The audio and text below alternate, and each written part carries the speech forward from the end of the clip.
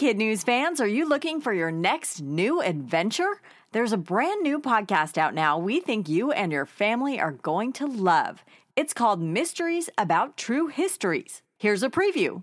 From the creators of Who Smarted, Starglow Media, comes a podcast full of mystery, adventure, time travel and riddles, and secret math.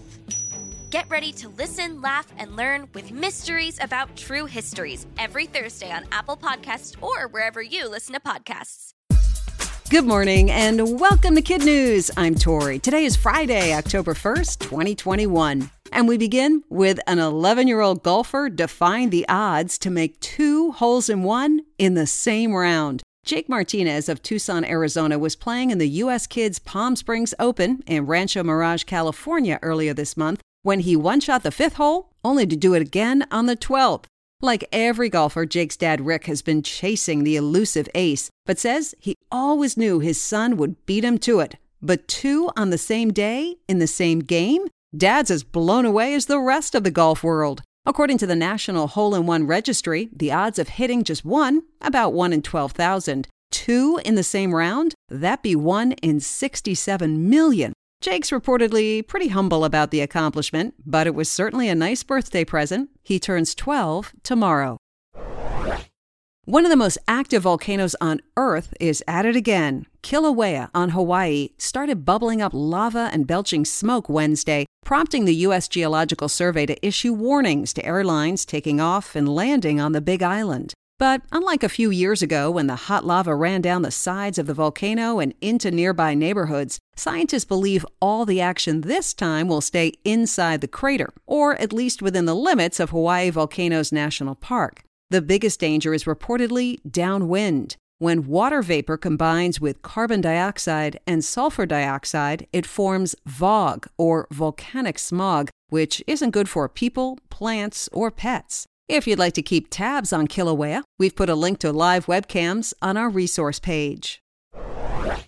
The show must not go on. On Tuesday, Broadway attempted a pandemic-era comeback of Aladdin. Everything was going great until it wasn't. The very next day, Disney theatrical production shut down the house just hours before the next performance when several fully vaccinated actors and crew members tested positive for COVID. Disney is offering refunds on the tickets, but they haven't yet announced a plan of action for the play itself. NASA doesn't just focus on space, it also helps keep tabs on the oceans and what's in them. And right now, the center of attention is sea otters. They happen to be creatures of many talents, one of which is preventing climate change by keeping carbon dioxide-absorbing kelp forests healthy. How do they do that? By feasting on sea urchins, which would otherwise eat the kelp. But otters are endangered, so NASA teamed up with the Monterey Bay Aquarium in California to craft a new and improved tracking device. While the old tags are clunky and require batteries, the new ones are solar, 3D printed, can withstand harsh salt water, and the otter's razor-sharp, oyster-cracking teeth, plus they are super precise at determining location. A sea otter stamp of approval is said to be close, and NASA believes the technology will work for other wild animals as well. Kevin Clark from The Ringer said it best. It'll be the most intriguing October game in the history of the NFL. He's talking about this Sunday night when Tom Brady returns to Foxborough for the first time since parting with the Patriots. The best quarterback of all time won 6 Super Bowls with New England before rocking the sports world with his move to Tampa Bay. To add salt to the split from longtime coach Biebs, Mr. Brady then immediately took his new team to the Super Bowl and won. Ahead of Sunday's reunion, both men are taking the high road and talking about the respect each has for the other. But Mr. Brady won't be walking down memory lane. He told a Sirius podcast that the only thing he'll be thinking about is winning. Game time is 8:20 p.m. Eastern. In other Kid News notes, the U.S. government will remain open for business. Yesterday, hours before a shutdown deadline, both the Senate and House passed a bill that will keep money flowing through December 3rd. Other budget standoffs between Democrats and Republicans remain, but this one, for now, is resolved. Also averted, a direct hit from Sam. The hurricane is staying hundreds of miles offshore in the Atlantic, but will still kick up some dangerous surf along the East Coast this weekend. Forecasters are urging late-season beachgoers to pay attention to lifeguards and local officials. That's it for Kid News. Now our Kid News quiz. An 11-year-old golfer from Arizona beat serious odds to do what?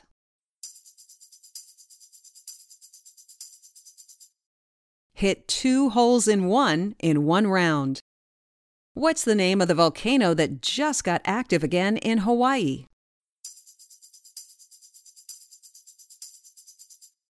Kilauea. COVID shut down what Broadway show just one day after its reopening?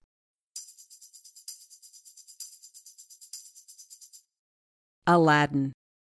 What's the talk of the NFL this weekend?